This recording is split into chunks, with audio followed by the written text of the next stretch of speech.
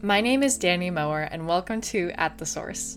This interview style podcast brings you meaningful conversations and interesting topics from all around the world so that we can learn about our neighbors, this crazy thing called life, and ultimately bring more awareness into our daily experiences. I deeply believe in the art of open communication. So, this podcast is really the product of me going to the source of whatever conversation or topic we're having and asking all kinds of questions, both for you and for me to understand more. That's how I roll. I ask a lot of questions, and I hope you find inspiration in these conversations and start to ask deeper questions in your own life. Let this be your weekly dose of curiosity and contemplation, and without further ado, enjoy the show.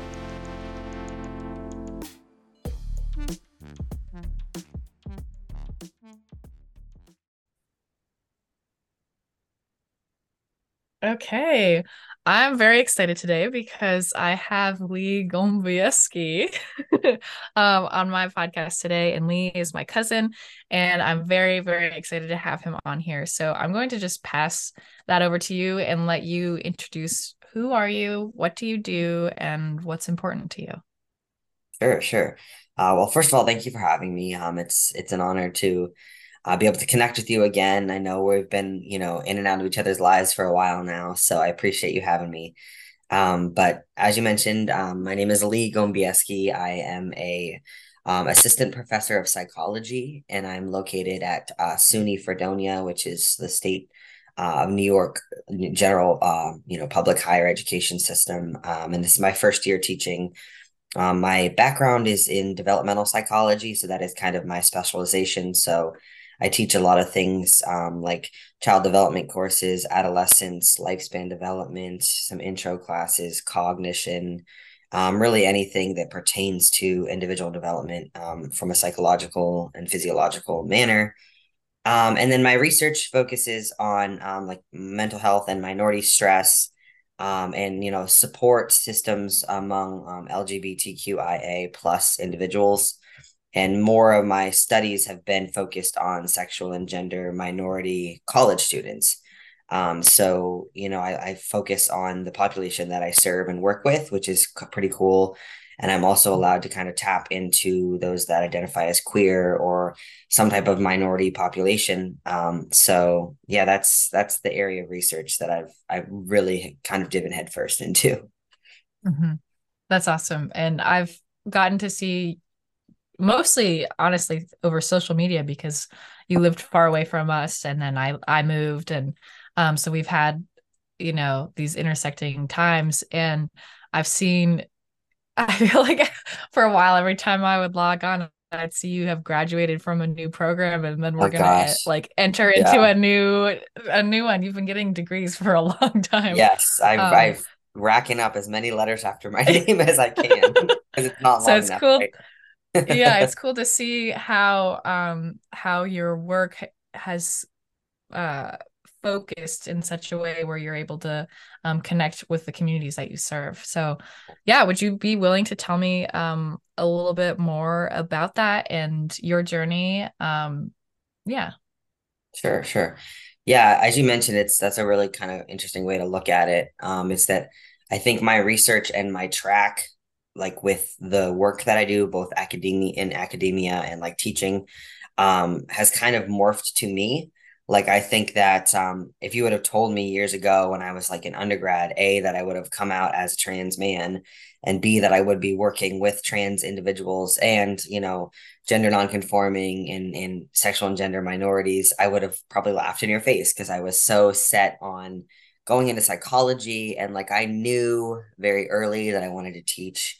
And my mom and everybody that knows me knows my mom. And my whole family, my mom, my dad are both professors, and then everybody else in my family teaches. So I went into psychology thinking like I don't know if I want to teach like everybody else, but I really can't see myself doing anything else. And I went into it knowing like I really love psychology and I really love being in the classroom and I love teaching. And I think I have a decent like, predisposition to do that just based off of my personality and the way that I am with groups of people and talking a lot, obviously. So I wanted to marry the two and teach psychology.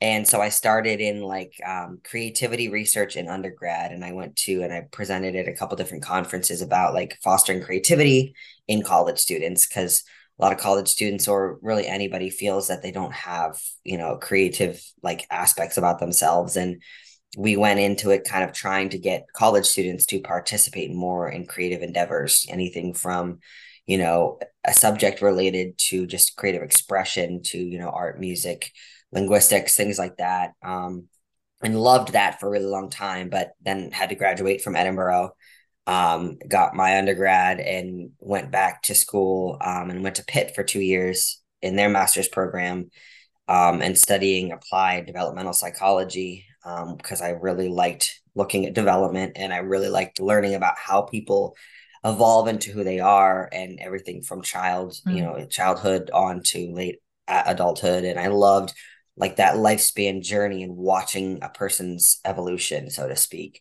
So I was like, oh, development Mm-hmm. is my thing. Went into a program at Pitt that like I had a really incredible time, but it wasn't quite focused on education. It was more on like practice. So people who were employed in like hospitals working with children with terminal diagnoses, and like a lot of it was like medical based or intervention based, which was like totally cool, but not my cup of tea.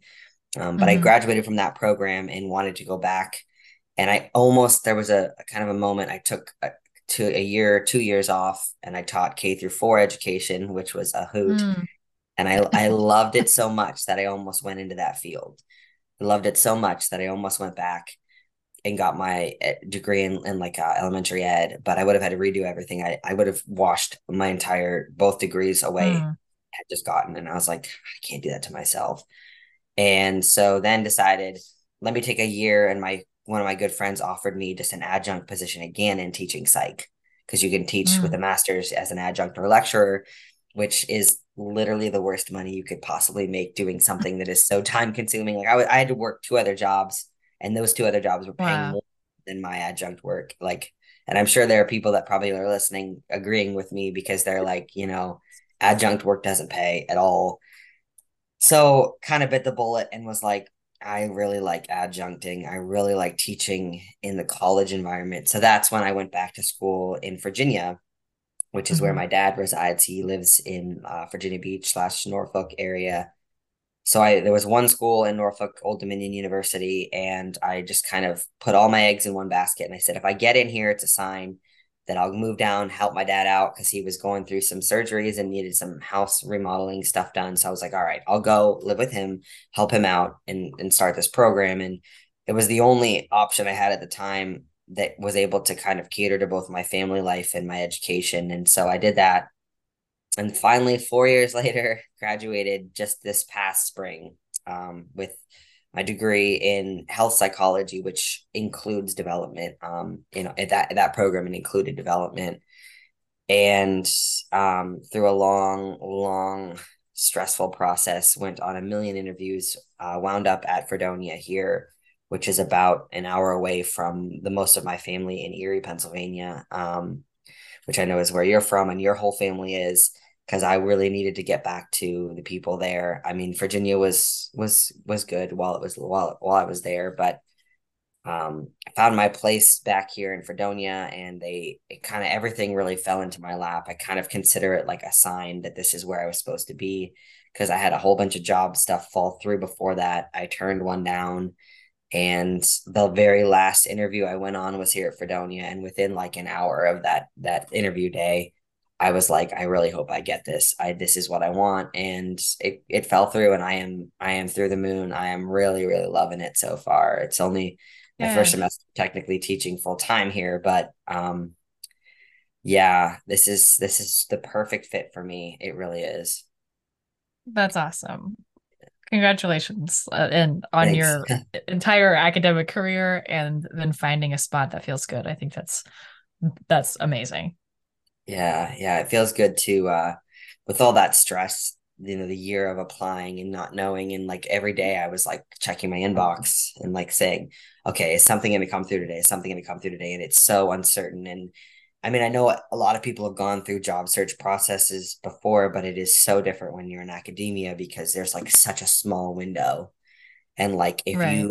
if you go on an interview, they like, I'll give you an offer, and then like you have to decide, and not all the schools line up, and your whole life is in balance, and it's just very stressful. Um, but I felt confident. I just kept trusting that like whatever would work out, like that process that I went through, like I trusted what I had done up to that point and the years that I put into this. And I said, I did the work. Now I just have to wait and see what happens, kind of thing. So Mm-hmm. yeah.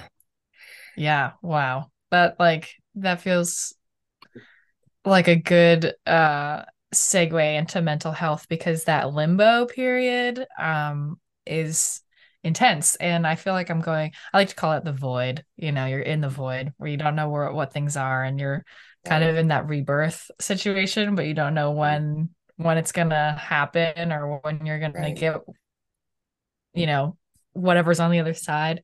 Right. And it can be really, really challenging to keep your head up and be like, all right, things are going to work out, especially when there's a whole host of other pressures around. So it's really heartwarming to see like how you've put in, so much time into something that you care about. And then even having that like stretch of limbo of, oh my God, I don't know what's going to work. And then pop, you're out on the other side Mm. and doing something that you love. So I just want to congratulate on that again because it's really awesome to see, and also uh I feel like it's a good reminder for those of us who are in that limbo period now that things eventually in the right timing work out for us. Yeah, and then sometimes, like, not to sound cliche, but a lot of times it's better than you could have imagined. Like I remember going on a couple interviews and thinking, okay, I could see myself here. And I remember like trying to talk myself into it. And I like thought that that would be the only option. So I left thinking like, I mean, I almost took positions at other parts of the state, and like I kept in this region because I know like I would not move south if you could pay me right now. Like, and we could get into that late in a minute, but I remember thinking like, okay, this is a good place. I could see myself there. And I started like kind of coaching myself into it. But at the end of the day, looking back, I'm like, I'm so glad I didn't take that because I knew it was close, but there was like pieces missing everywhere I went up until Fredonia. Like it was either Mm-hmm. like the location was great, but it was really not the program I wanted, or like the program was fantastic, but it was so far away. And like Mm-hmm. it was just nothing really hit all the check the boxes off for me. And when I found Fredonia, it was, I actually took it, at the very, very end when all of my other colleagues had their positions already lined up. Like they didn't even post this until like January, I think. And all the other jobs, like if in the job market in academia, they start posting in like October, November for the following fall, and they didn't Right. come through. And I went on so many interviews and turned places down, and then suddenly randomly saw this pop up at Fredonia in January, and I was like, where the heck have you been my whole life? And within like it was boom, boom, boom. It was like, a week later they contacted me, and then 2 weeks after that I was already there at the interview, and then by the third week I had already made a decision. Like it was real quick. Wow. So yeah, it was great though. It was so relieving. Yeah. Cool. So I'd love to talk to you more about your experience, specifically around uh like knowing or the process of knowing, like you're talking about development and the evolution of someone over their life, and that experience of recognition, going back to like your experience of being a trans man and recognizing, also you're within this like whole long timeline of academia, which has, lots of pressure in it. But then also there's this personal experience that you're going through of deciding what feels good and what doesn't feel good. And I'd love to hear more about your experience, just kind of recognizing, oh, this is something that is important to me and who I want to become. Right, right. Yeah. So I mean, everybody that comes out as anything other than heterosexual, cisgender, straight, whatever you want to call it, which is how our world is framed. I think that everybody's experience, there's so many individual differences, but when you look at like generally an individual's process, there are a lot of like universals that are often commonly experienced by a lot of these individuals. So, I mean, a lot of us that are trans or that are queer in some aspect, that have a coming out process, right? We'll look back and often say, oh, this was a sign, this was a sign, I knew it here. And, hindsight is always 2020. And Hmm. a lot of people who don't have that process don't really understand what it's like to honestly feel just different, whether it's Yeah. who you are attracted to like how you present yourself. And I mean, we could talk all day about the nuances of gender identity and how it includes things, like gender expression. It also may include your orientation. It may include, just your presentation, overall. And I think that a lot of people don't understand that, like, especially I've noticed older generations have a hard time separating things like orientation with like your gender, with like your biological sex, and they think that they're all one and the same, right? And we know that that's not the case.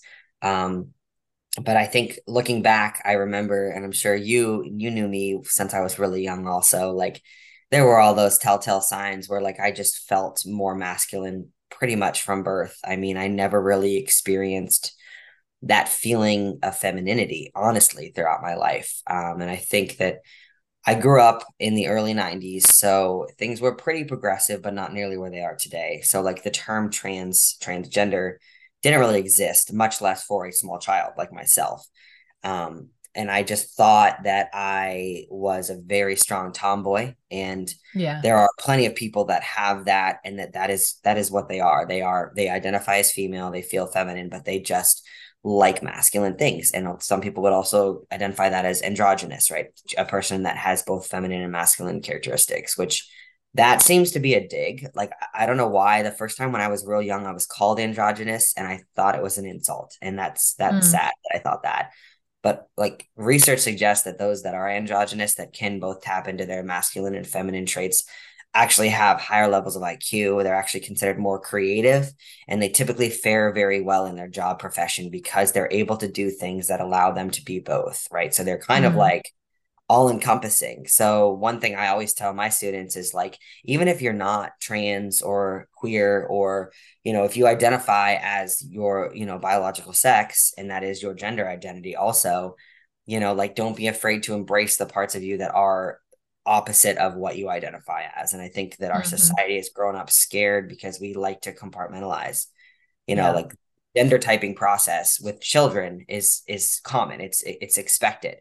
Children are expected to be able, like, they're learning words, they're learning. And like if you look at research with like gender schema theory, which Jean Piaget is a one of my favorite theorists of all time, but he looks at the word boy and girl as a schema, meaning it's a mental representation. So if I have a schema for the word house, like what does a house look like to me? And I close my eyes and I picture a house, right? That is my mental representation of house. Children do this with the word boy and girl. So if they close their eyes and they say, think boy or girl and tell me about it, they're going to start to describe the stereotypical, well, boys like blue and boys have short hair, or boys have, they like trucks. And, and then they'll start to do that because when they learn about things, they want to be able to categorize them. We are teaching them, okay, what are the red things? What are the blue things? What are the things we use inside? What are the things we use outside? Like they were teaching children, and it's common nature for them to categorize. And I think a lot of people who don't understand the complexities of gender assume then that that means that the children should be then put into those categories, right? Or that because they can represent a category, because they can describe a category, therefore they must select one, right? And we teach that, even if we don't directly state that, we teach that in everything from, the aisles at Walmart that are pink or blue, to the clothing that we put our children in, to, the comments that we make about, who they're dating, or comments about their job occupations and whether they should go into this field because they're a female or a male or whatever it is. And even if it's not directly stated to them, the children and adults in general, I mean humans, are very receptive. They're oysters. They take on the world. And I Mm. remember being very young and thinking to myself, okay, I have to choose here. Like, I Mm. am a girl. I was born a female. Like, this is it for me. And there was a very, very solace kind of really gut wrenching moments in my looking back in my childhood where I just felt very lost because I was like, not that I don't have, and my mom, my dad, my family, they never once put me in those boxes, but society in and of itself made me think that I had to choose and made me think that this was it for me, that this was the card I was dealt. I need to play these cards and I can't shuffle the deck. I can't, it's not like I can pick up other cards. I can't change this. And it was really, really hard to go through that time and to know things like puberty were coming and to know things like, growing up, I wasn't going to be considered who I thought I was on the inside, and a lot of Mm. trans relate to that and they'll understand that feeling of like, I feel so different inside. And if I could just take that and hold it out to people and wear a sticker on my head that says, hey, like I identify as a male, I see myself more masculine. If I could just present that to people without them prejudging me and slowly learned as I evolved, as I got older. I actually came out like not even in high school, honestly, because high school was a mess and it was incredible. It was so much fun. And I had incredible friends and I had a really great time socially in high school. But like I purposely did not date. I did not do anything that would have exposed, I guess, the fact that I was different on the inside. And I tried to just kind of tell myself, like, okay, I'm going to be celibate. I'm going to, be alone forever because I can't really see myself being happy with a male, being happy, and not that all trans people date an opposite or another gender, I should say. But I was a male, I had felt like I was a male that was attracted to always predominantly females. Like I've never had a relationship with a male. And I knew that so young. And I was like, okay, if I can't, date females because I am a female, I guess I'm going to be alone, Mm. forever. Then slowly started learning about what it was to be queer and identified as gay or a lesbian, even though some people who are lesbians prefer the term gay, because there is kind of this, like I would say, nuance. There's a lot of stereotypical like hate recently towards like the terms bisexual and lesbian, especially, which is a whole nother side story. But I liked just saying when I was able to say I'm gay, and how it was slowly becoming more accepted in our culture, right? Fast forward like, early 2000s, right? Where, okay, this is a little bit more common. And I was like, okay, this feels like it fits. And I could still, that way I could date who I wanted to. And I knew like, Yeah. okay, there's a group for me, and I spent a lot of years as identifying as a female, using she, her pronouns, dating women, but then throughout puberty and onward, as my body changed into being more feminine, um, I felt that lost feeling again. It was like all the stuff from my childhood had resurfaced, like those feelings of like, ooh, something's off. And I don't even want to say I hated myself. I just hated the position that I was in. And I was very angry. I was like, why is this happening to me? And I felt a loss of control because I could not control my physical appearance and I could not control a lot of other things in my environment. I was going through college and I was just really stressed in general with relationships that were very toxic and friendships that were very toxic. And my college experience, I tried to take control because I lost control of my body. I tried to control everything else about my life. So that, that made me take on every role under the sun. And I was just trying to fill my life with so many things to distract me from that feeling of my body changing and not identifying with who I was physically as a person. And Mm. I hated being in my body. And it was to the point where it was kind of like when you have like an itch that you can't scratch and all you want to do is scratch the itch and you try to like tap it, like if you can't scratch it, like maybe you try to tap it or you try to like shake your arm to get the scratch to go away and nothing would get it away. Um, and I actually ended up dealing with a very, very heavy eating disorder, which is, now that I'm researching it more, is very, very common in queer populations, especially those with body dysmorphia, which is what I experienced. And a lot of people throw around that term body dysmorphia. I know a lot of my fitness friends talk about it. And I am not trying to discredit their experience, but it is a totally different form of body dysmorphia when it also is attached to your gender dysphoria, right? So when, Mm, a lot of people who are like, maybe they start working out and their body changes and then they become super critical of their body, like that is absolutely totally a thing. There is a lot of research behind the significant impact of that. But for me, it was also tied to my gender doesn't match also. Like, so in addition to just like my body feeling out of sorts, also like, the parts of me that are feminine were just felt like scars that I was carrying around. And mm, it was really hard. And I took a long time. I went to treatment for the eating disorder, many forms of treatment, inpatient, outpatient. And I know you are familiar and you saw me through that process. And yeah, you were pretty young.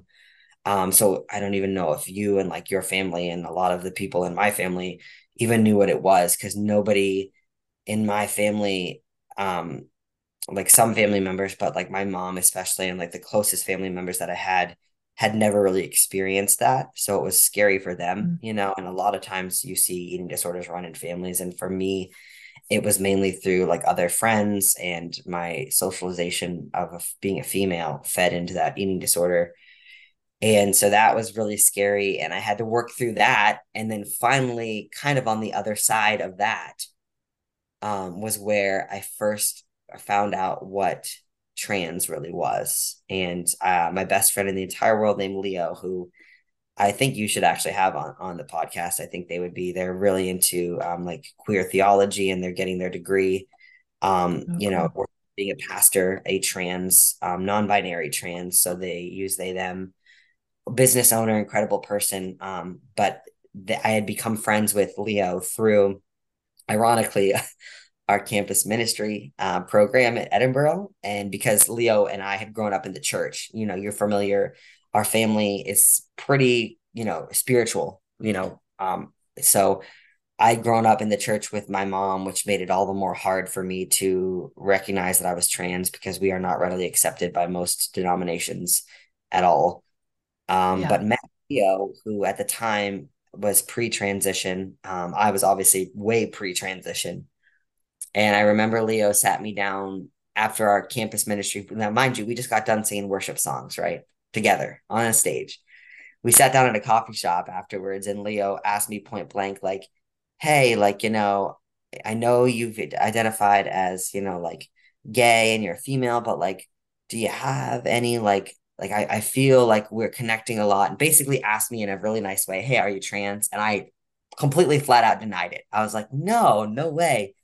But that kind of planted the seed, because I think I needed somebody to just sit me down and ask me, because I was trying so hard to just like blur it or block it out, to not think about it. Yeah. And not saying that you should corner all people you think are trans, because don't, No. but it just opened the conversation. And the most trusted person I had in my life was Leo. And I knew that of all people for me to disclose this to, it would be Leo, because Leo was currently going through that as well. And I watched, and I was a couple years behind Leo. We're, pretty far apart in age. But I remember watching Leo's transformation and how eloquent, I thought it was, which it wasn't, but like the process of coming to yourself, and not that you can ever model that after someone, but just having somebody that means the world. And I remember that moment when we were at that coffee shop, and that mere conversation changed my life, absolutely changed Mm, my life. And now, fast forward years later, after coming out as trans, and we can talk about that more if you want, but I remember that conversation, and I have since tried to be the Leo, so to speak, in my life, mm. even if it's just being representation. And I have students like every day in front of me that are using different pronouns, that are, experimenting with their identity, that are writing papers about, how they were socialized. And I'm reading and hearing reports, and I'm having students literally knock on my door and be like, hey, who do I go to about if I want to change my name formally on campus? Or like, can you do this for me? Or like, can I join this research team? Or like, can we talk more about this? Or like, and that alone aside from academia, I know that it's so important for me to be a professor and to be out as a professor because I had not a single queer educator my entire life. And I Mhm. think of how like the Leo thing, had that not happened, I may have never experienced it may not never, but I may have, had a harder time coming to who I was. And it would have taken me a lot longer had I not just had even one experience. And even people who aren't trans, I think that every time you interact with somebody that is different than you are learning. Even if you do not like that person, even if you do not associate with who they are, I always tell my students and like my nieces and family members and stuff is, if you really want to find out what you truly believe, surround yourself in a room of people that are polar opposite from you. Because then it will, Mhm. I really believe these things, or am I just only surrounding myself with people that are like-minded? Like you have got to do the hard work, so to speak, and put yourself up against those that are different than you.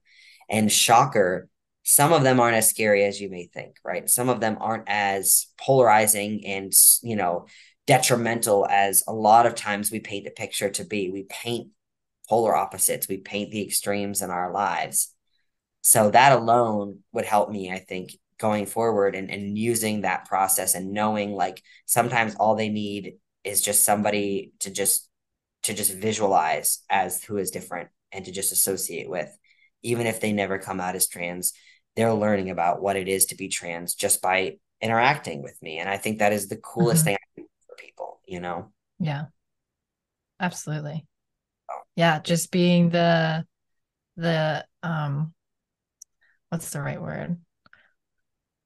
I can't think of it right now, but essentially like the model of what um for those people who may be considering becoming trans, of like, oh, here's someone who's done it, and then it becomes less scary, less totally out there foreign, where when you can like see someone up close and personal and see how it's benefited their lives and how they've transformed, and it gives permission almost, and this could be applied to many different um things in life and paths, but just to see up close and personal, like, oh, this exists and this can exist for me, and um that guidepost or that leader in a way. And so I think it's really awesome what you're doing. And and uh and I mean, even on social media where we follow each other and just like being friends, I think about like the older people in our lives and like older folks who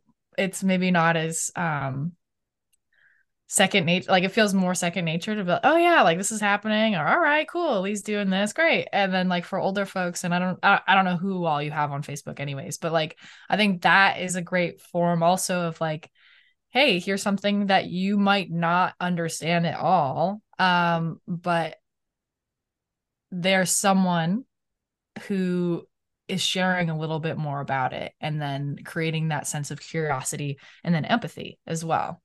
Yeah. So I think what you're doing is really important because it's for people who are really steeped in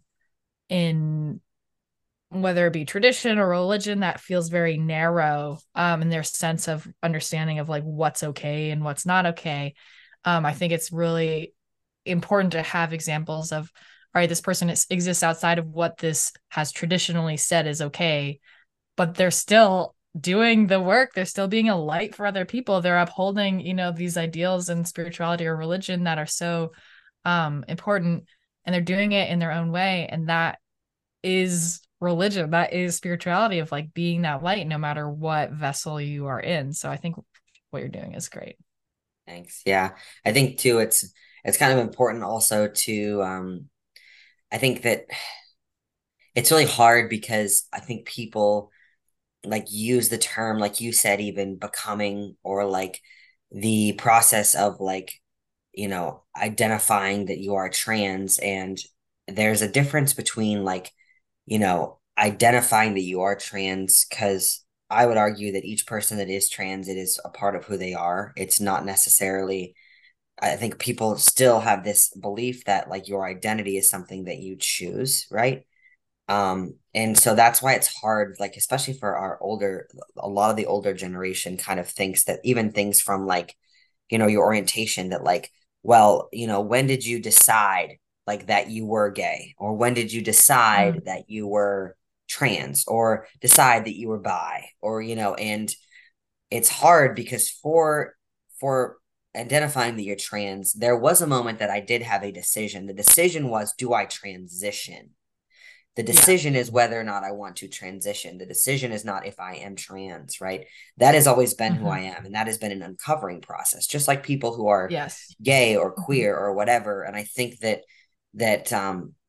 they will associate too the fact that like the whole mindset that like you're born this way and you can't change who you are, and like it's in so many songs and poems and movies and stuff, and like it sounds so like cliche and like fancy or fantasy, like, but it's true. Like that is really who you are, I would argue, from the moment that you are born, and you figure out who you are along that process. And the decisions that you make aren't if you're that thing, whatever it is. The decisions are you going to act on it? Are you going Yeah. to live that life? Are you going to fully dive into that and associate yourself? And there are so many people who, for whatever reason, feel that they can't do that, or for whatever reason stifle that. Or you've heard, I'm sure, of things like conversion camps, or like parents or families that try to force their child into the lifestyle they want, right? And it blows my mind that that still exists, not just in the US, but it's far worse in countries where they can be penalized, sentenced, harmed physically, killed for their identity, which I can't even think about it without like getting visually sick. Yeah. But it's so hard because people still think it's a choice. And I would argue that there are choices that you can make surrounding your identity about whether you want to live by that identity or not. But there are so many people I know who, for whatever reason, even if it's not forced by family, like I grew up in the church, so I have a lot of friends that I watched literally closet themselves. Like either they were out of the closet or they never left the closet, and they will remain there forever because they feel so burdened by their identity, and that just kills me inside. Mm. And I'm not saying that your identity can't change. And I'm not saying that like you may feel you are gay or queer or trans, and then suddenly maybe there's a shift and you identify as something else, but that has to be on your own terms. That cannot Yeah. be based on society or based on your church or based on your parents. Like you have the right to express your identity in any way that you choose, and you have the right for it to be fluid, and you have the right for it to change. And the thing I like about being trans, and the thing I like about being a part of this LGBTQIA plus community, is that I have the freedom to wake up each day and decide what part of myself I want the world to see. Do I want to act more femme today? Most of the time for me it's not. But it's like, do I want to do things, today, and I make decisions now for the first time in my life based on what I want to be first. And most people, I would argue, don't do that. Most people think, oh, I have to go to work because of my boss. I have to do this because of my mom. I have to go to Thanksgiving because of this. And like I was just talking with some of my students that are literally scared to go home because of the conversations they're going to have. And the Yeah. holidays are so hard for queer people or for anyone who is different than their family and their family's beliefs. And my Yeah. argument is always, at some point you have to decide, if it's not serving you and if it's toxic to you, you have got to find someone who can either negate that or who can make you feel comforted and whole. And I'm not telling you to just like throw your family to the side, because every family is different. And I have tons of friends who work around those hot button topics, or who dance politely around things and conversations because they don't want to cut their family off, which is your own prerogative, right? But when your mental health and your even physical health, for some of them, unfortunately, is at risk, like you have got to find something that can help you work through that. If you don't feel comfortable cutting them off, find people who can support you and who can provide support and, representation, or the freedom for you to do and be who you are. Um, and for some people, it means strictly cutting their family off. For some people, it means changing things within their family, like not disclosing things because they know it's just going to make things worse for them. And I can't really give anybody advice specifically on that, besides just like do the hard work and find something, and make sure that your soul and your heart is protected through that. because I can't watch another one of my students or my friends suffer and just feel, put down and minimized and silenced by some other pressure, whether it's family or society or even their friend groups, which it's easier to cut your friends off than your family, right? But True. yeah. Yeah. Yeah. I I hear you and all of those people and students who the experience of going home is hard. And uh, I I resonate, like the part of my life that feels especially appropriate is like when I was in school, when I was in college, and um dating a woman for the first time, and like that whole thing of like, oh shit, like going home and like, ugh, and this is my friend, but then like she's not Oh, my I've been friend. there. And, I've been there. and, Pre transition. It was always, and it and was hard too. It was hard. yeah, because you and so I share that mainly because I hear and I understand that feeling of fear of like, is my family going to reject me? And are the people that I love and who have helped support me and raised me, are they going to turn away from me because of something that feels right for me to be in right now, or forever or whatever? And I relate to that in a way, and yeah, for all those people going home or visiting with their families coming up. I mean, Thanksgiving's tomorrow when we're Hmm. recording this, and they're on my mind and in my heart, and um yeah, hoping that they can find the communities Hmm. that feel the most uplifting to them, because people deserve to have support in their lives. And I feel like if relationships, kind of no matter who they're with, if they're toxic and if they're not healthy to your mental or physical well-being, then what's the point? Why even have it, you know? Yeah. And I think for a lot of my students, we were actually just talking in like a non-formal kind of class discussion about the holidays and about socialization and about how, we study family and family dynamics in all of my classes. And one thing that my students have kind of recently said is that it helps to have like an anchor in your family if your family is unsupportive. Even if you have like one aunt or one uncle or a cousin, typically Yeah. it's like the most progressive crazy aunt. Like for me, my mom was the crazy aunt in our family. So like I totally knew my mom would accept absolutely every part of me, no matter what. I could tell her I was a purple unicorn, and she would be like, "All right, let's roll with it." Like I'm so so blessed. And for some people, having just one person to support you, like we say, quality matters over quantity, and that is Yeah. so. I would say more true for queer people than any group ever, because sometimes like you can have all these people that are your family members, but you may not feel as close to any of them. But if you Yeah. have one person, if you have, even if it's like, for some people, unfortunately, there's this dichotomy of their partner versus their family in a lot of places, which is very difficult. Mm. I've previous partners who were having to choose between like me and being this identity and their entire family. And I Wow. remember thinking to myself, A, that's a lot of burden for the partner to experience. But I just For felt so sure. helpless because I felt like I can't be this person's family. At the same time, that family can't be what this person needs. Right. And it's really, really hard because some people, when they get into relationships, if they already know going into it, their family's not going to support them, they have to do what you did maybe and call them a friend or, scoot it under the rug or not address it, or they address it and then suddenly they realize their family is not supportive and they're forced to unfortunately choose. And that's a very difficult place to be in. And again, there's a lot of research in how much and the magnitude of partner support, specifically when there is no familial support.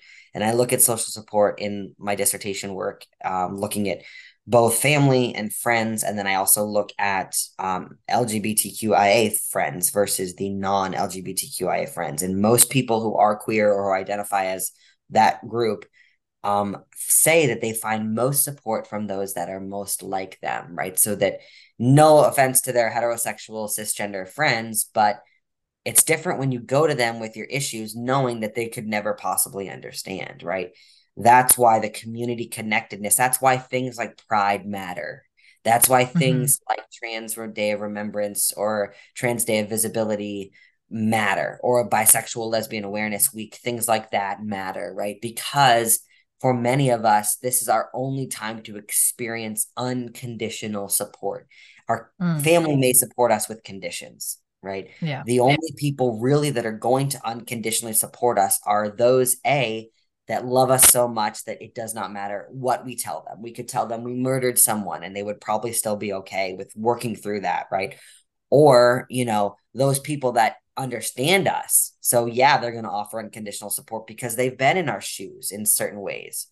And that aspect of unconditional support is a literal lifesaver. Like, I cannot Yeah. say how many lives I have watched being saved just because they had people to go to. Like, we're talking, those that were very suicidal, that had those ideations, that were able to find a community, not have taken away their mental health issues. Like, those are typically very deep rooted, but just being able to talk to them and being able to see there are people that have this experience that are doing okay, right?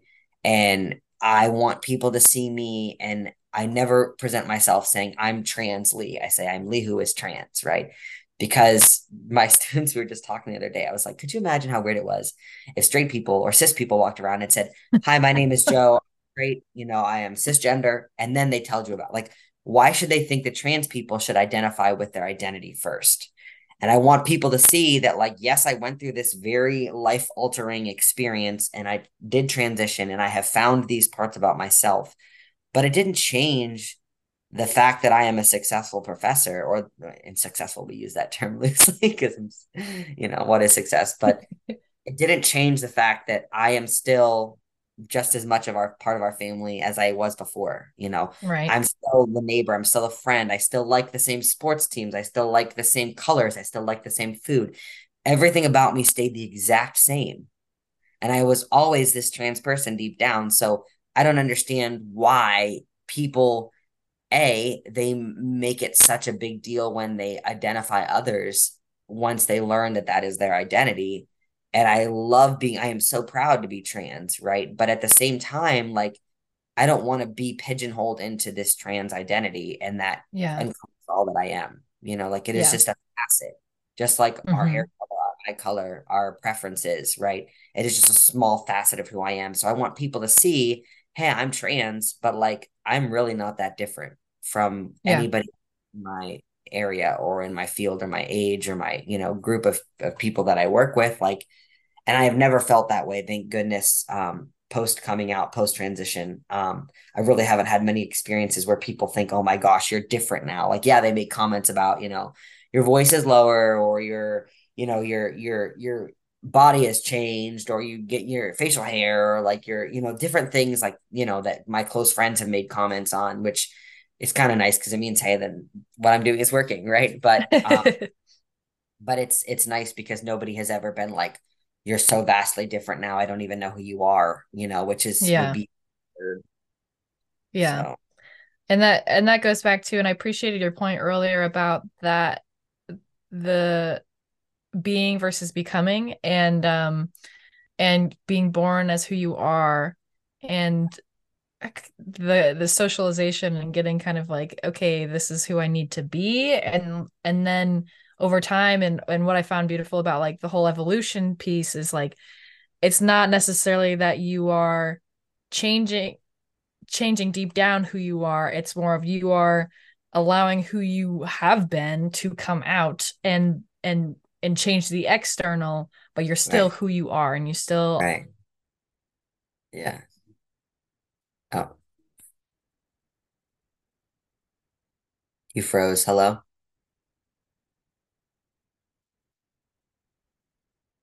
like religion, just that process of like, how can I'm moving through life and I'm finding things and I'm realizing where my pain points are and I'm going deep into them and I'm figuring things out. And then, oh, wow, this way, I'm going this way and this way leads to this. And then that process of becoming more of who you've already been, but just that the outside turn or the inside turning out, and your Mhm. life, your external life reflecting.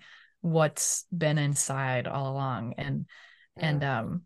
I think it's really um I think it's like I hear you when you're saying, well, I didn't change. Like the Lee who's always liked, do you like pickles? Like the Lee who's like Yeah. pickles is gonna still be Yeah. like I still like Right. pickles after this experience. So I think that is important to remind people of, like, it's not this like earth-shattering thing in a way. It's like you're changing how you present to the world so that you feel better about yourself and more comfortable. Mhm. And like you're still you. And Mhm. that's important to remember, especially when people and when we have relatives or whoever who don't understand what that Mhm. process actually Mhm. is, and they're just like judging on the outside. Right. Yeah. It's again, I keep saying I'm very blessed, I'm very lucky, and the family that I have. And like it was hard.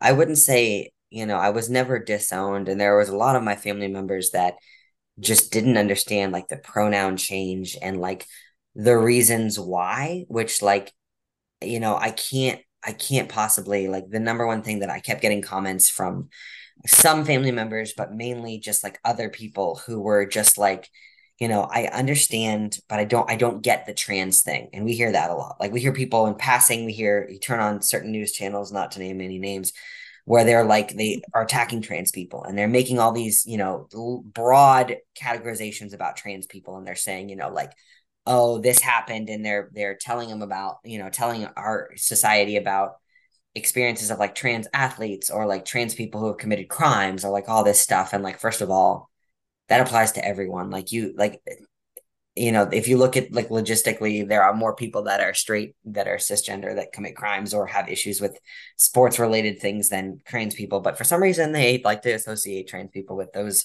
small instances. But that's beside the point. But when people say, I don't understand the trans thing, my number one response is always, I don't expect you to. Mm, How can I have somebody who has never and will never know what it's like to be trans? There is no way that I can possibly reciprocate how I feel to you. mm-hmm. So I'm not expecting you to understand, but you don't have to understand someone to respect them, right? True.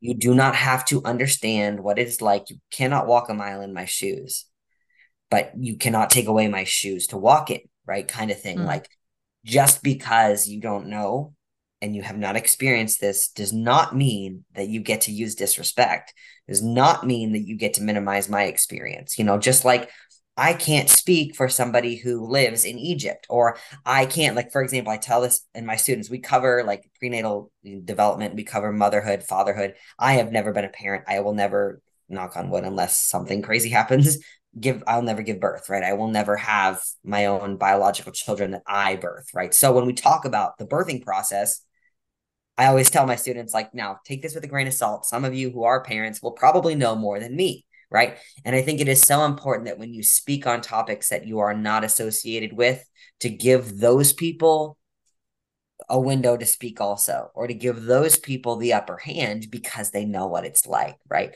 So whenever somebody talks to me about trans related things and they are not trans, I'm not trying to sound shady or rude, but I'm always like, do you really know what you're talking about? mm, And not that I discredit them, because some of them maybe have the research experience, or maybe they've worked with trans populations, maybe they have done tons and tons of research. But no matter what amount of research you do, if you have not lived that life, it's a whole different experience. You can't really put yourself in that perspective.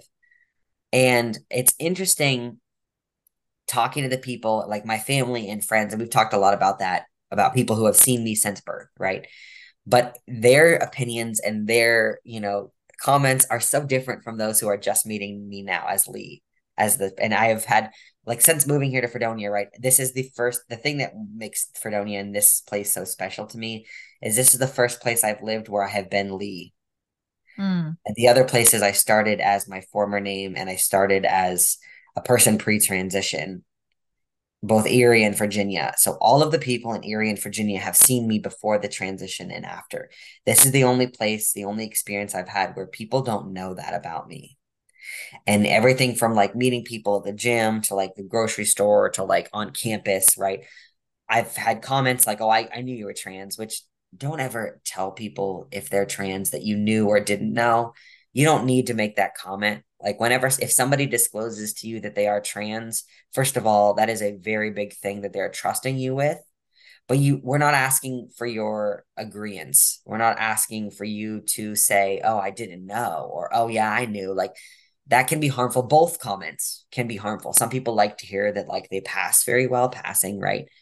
But some people also don't like that because then they're like, well, I want you to be able, like, I want to present more androgynous, or I want to present more as, like, in flux, right? And just, I would argue just beg for people not to really make a comment about, because like when somebody tells you that they're dating somebody, or when somebody tells you that they're straight, you don't usually say, "Oh, I knew that," right? Or like, "Oh, yeah, Mm, yeah." Like, so when somebody tells you they're trans, a lot of times they're not telling you to get a reaction. They're just telling you to disclose. And mhm, they just need a springboard or a soundboard, So, but I have had some people, since I've disclosed, and so I have to be very careful because Fredonia is, the campus is very progressive, like very. But then like right next door, there's like all these very conservative individuals with like signs and posters and very, very pro right wing, which is typically anti-trans. And um it's hard, and I have to watch what I say and do, but it gives me a reassurance knowing that I moved here after my transition, because if it would have been during the transition, I think I would have gotten a lot of different treatment. And it breaks my heart for people who aren't able to transition, or who are still working through that, or who don't think that they can transition because they're so worried about those comments. And it's it's so hard, but I would argue for those people, like, there is a light at the end of the tunnel. And that if you do make that decision to transition, right, again, not making a decision to be trans, making a decision to live that lifestyle and to embrace it, I would mhm, argue that like it's so hard, and you may be wondering, is it worth it? And like, you have to make that decision for yourself, first of all, but for almost everyone. And the research suggests that those that do decide to transition, they do not regret it. And there's like, every now and then there's like one study that comes out where it's like, oh, these people have detransitioned, and blah blah blah. And it's like, those are people that are such a small part of the population. And many times they're detransitioning because typically they didn't really have that trans experience, or that maybe they were more gender non-conforming and not trans, right? Or trans, you can be trans and gender non-conforming at the same time, right? But there are certain people that are non-binary or that are gender non-conforming that do not transition because they do not feel either one, male or female, right? And a lot of those individuals may try to push themselves into a transition, or may try to push themselves into not transitioning. And it's hard for those individuals because they may feel neither, right? So often I would argue that those people that do detransition is because they are so firm in the middle. They are so fluid that transitioning is a very permanent decision, right? It's very mm. permanent for the most part. Like, yes, there are things that can be reversed, but when you make that decision, especially if you go into that route for years, it is very hard to get back to the person that you were before. So some people may make that decision and then decide, oh my goodness, I'm really more just non-conforming, or I'm really just more non-binary, which is Mhm. perfectly valid. But do not assume that everyone that is trans and transitions, because some have detransitioned, do not assume that all want to detransition, And like, Yeah. that's an argument too that I got while I was transitioning, or before I was transitioning. People were like, "Are you sure? Are you sure? Like, Mm. it's going to change everything." And I'm like, "Yes, that's the point." And you have to give Yeah, people right? their That is the point. right. It's like, and that was a big thing, I know, for like even my dad, because he's such a straight cis guy, and he is so pro. He's a feminist hardcore. Thank goodness for that. Like, he's him and I, we have a very same political beliefs, and he is very, like, I'm very very pro choice, and he is also, so like, we have a lot of things that align. The only thing that didn't align was he just didn't understand the trans thing, which was his line, and he never will. And that's okay for me.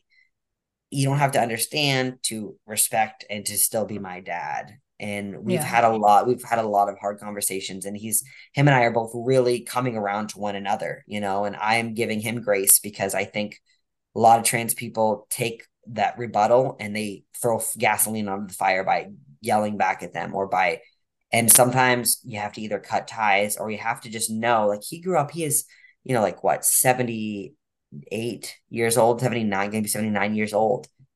So of course he didn't even know what trans was till a year ago when I told him Mm. about it. Like so it's very challenging, and I have given people grace with pronouns. I have given people grace with my identity, hoping that they would give me grace to and let me be who I am, and it's really, really hard to be the bigger person sometimes. And I get that. I get that when people are purposely disrespecting you, obviously, if it is harming your, like you said, harming your physical or mental health, that is a different conversation.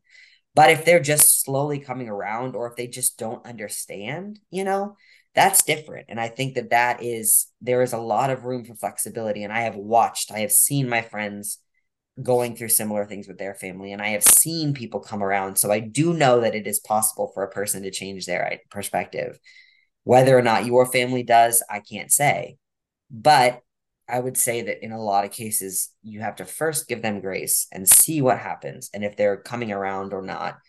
And just tough decisions may need to be made to protect yourself. But every family is so different. Mhm. So, Yeah.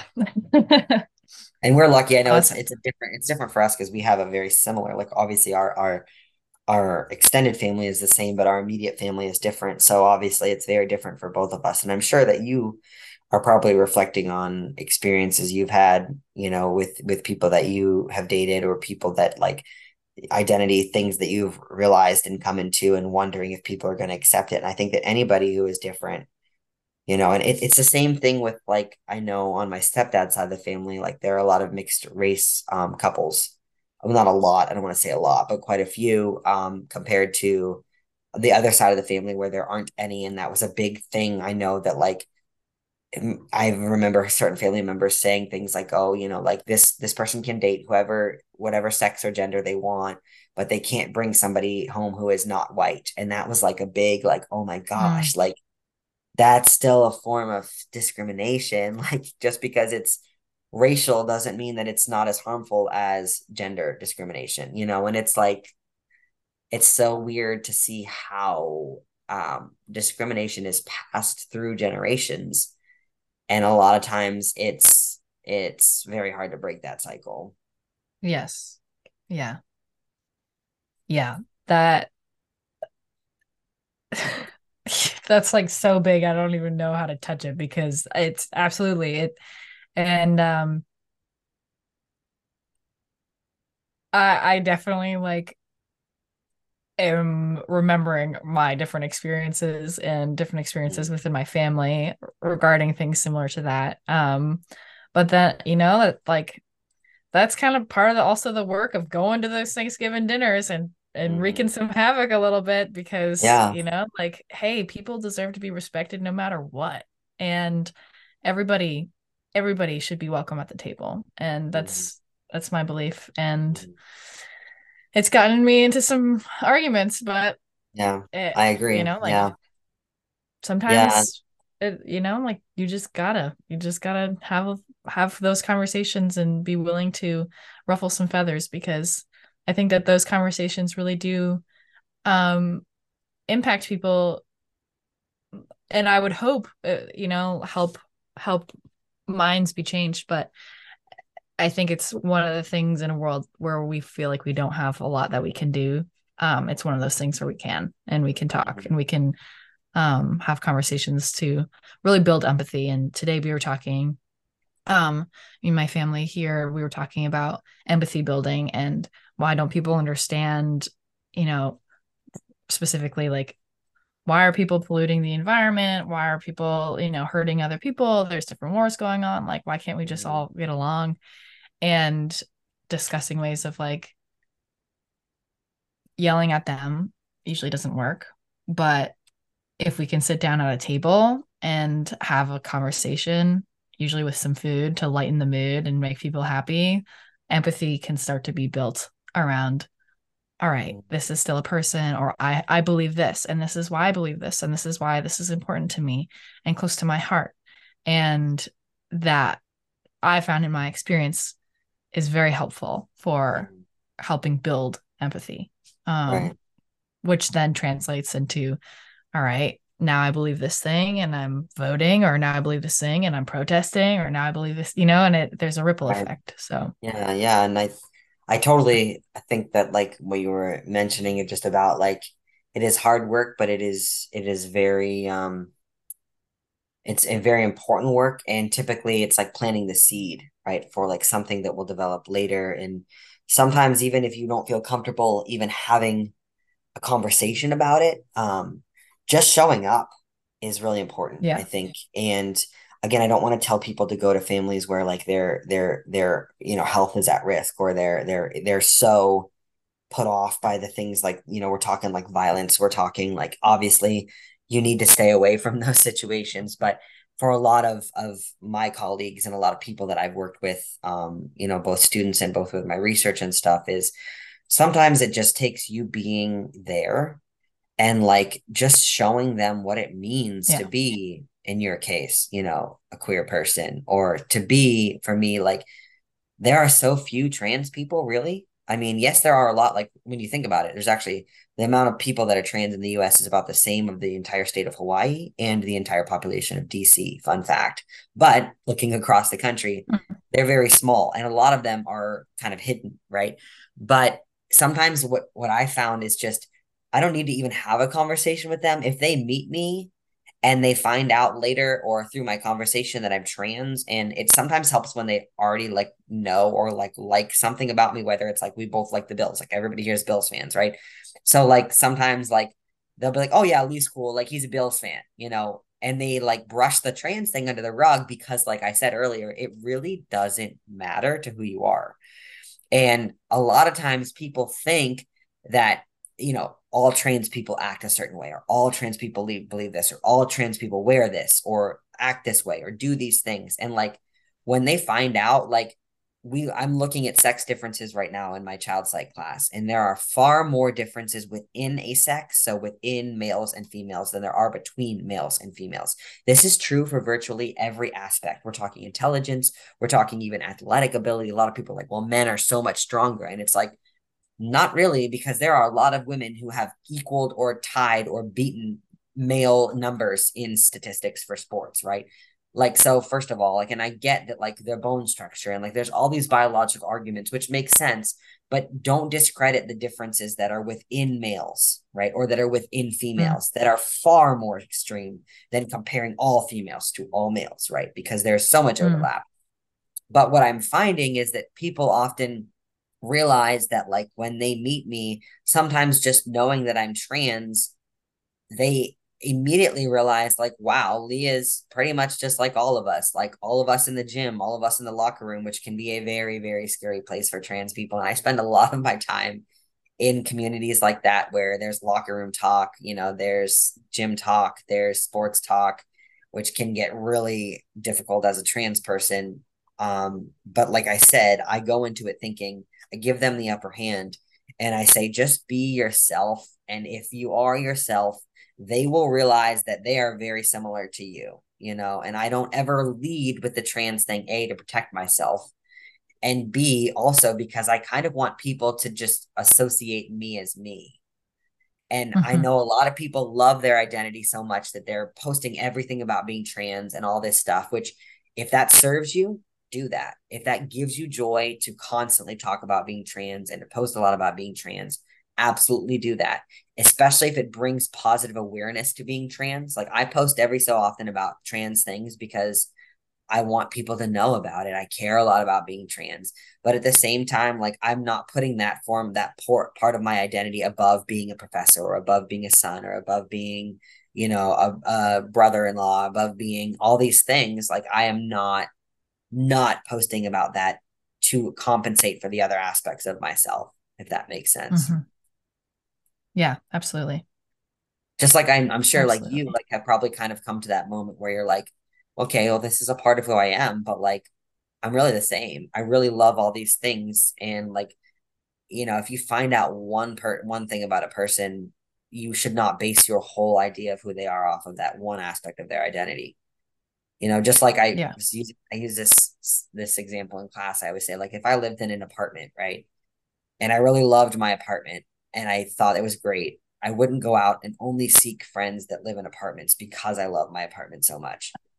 That's like, if That's I am like, straight, like that's really so minuscule for who we are. You don't find out yeah. one thing about a person and then judge your entire basis of them off of that, Yeah. usually. And And if, it's yeah. And when that's done to people, it's like, thank you for taking yourself out of my life because I don't need literally, you. right? Yeah. Yeah, and I have a lot of people too, like I think every trans person has gotten backlash on like social media or comments or things. And it's almost always from people that literally don't even know me. Yeah. And like I'm not trying to say I'm like an incredible person, but most people that know me, I would argue, know me for a lot of different reasons, and we like each other already. And it's easier to attack people that you don't know, like through the internet or through screens, or people that you will never get to know. And I think a lot of trans people get put off by the hate because they can't look past that. They can't look past that person is attacking you because they don't know you. It's a whole different ballgame when the person attacks you and they know you. That's different, right?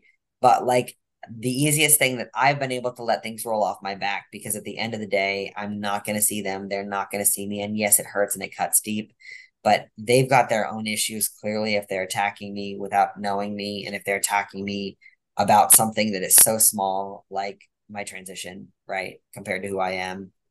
And that's what I always try to tell people when they do get hate or backlash, not just for being trans, but for being different in any way, is that look at who's giving you that backlash. Do you really want to impress them? Are you really, really concerned about their opinions of you? Most of the time it's not, Hmm. you know? Yeah. Yes.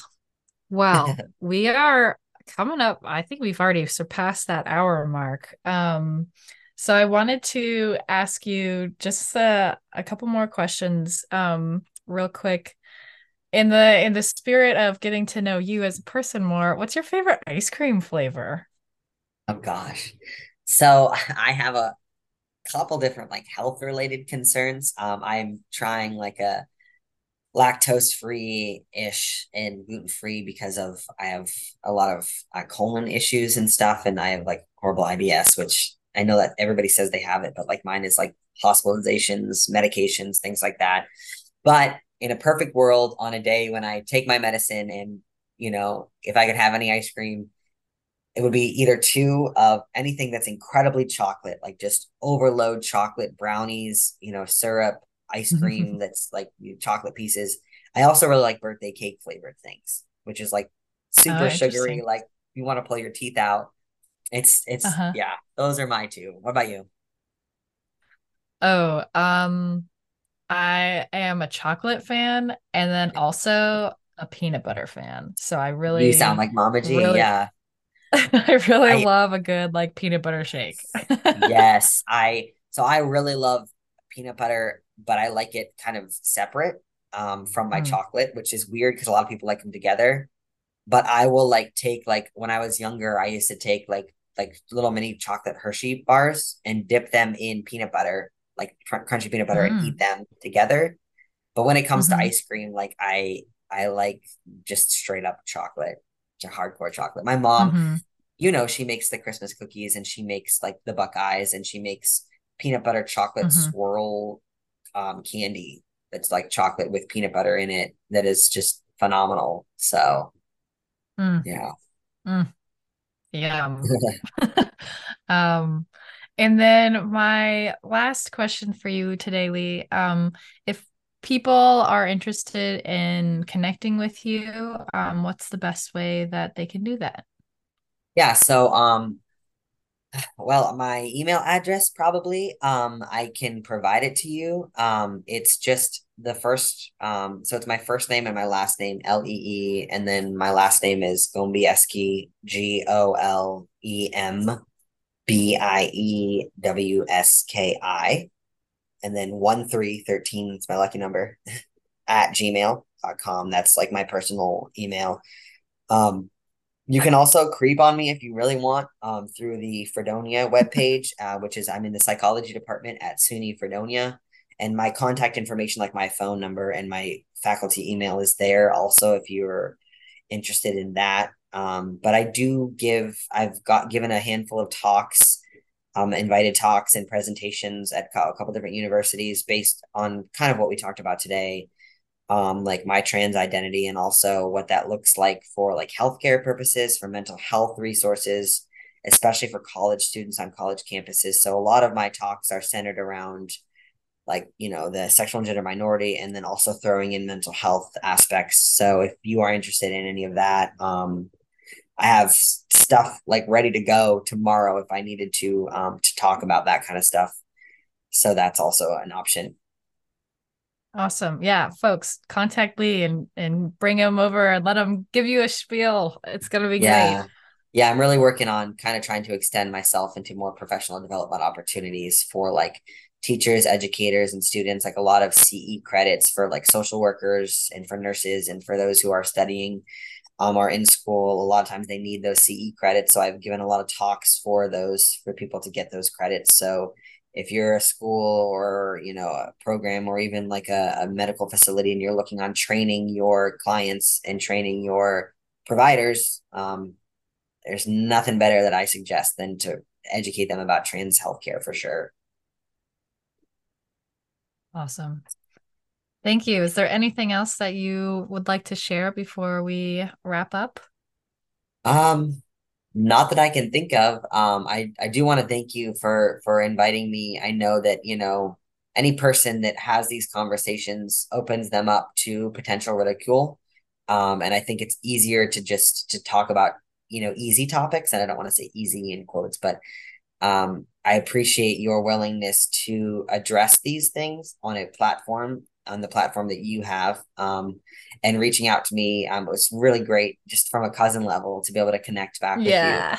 So I'm really appreciative. I thank you for that.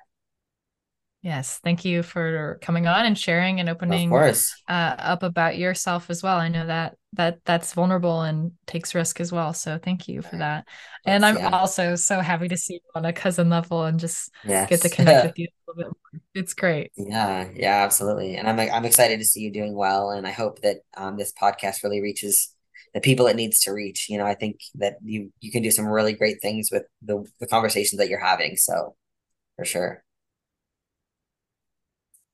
Thank you. Thanks so Yeah. much.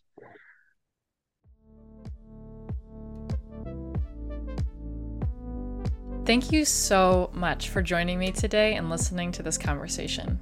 If you enjoyed the show, please leave us a great review on your streaming platform and don't forget to turn on notifications for our next episode drop.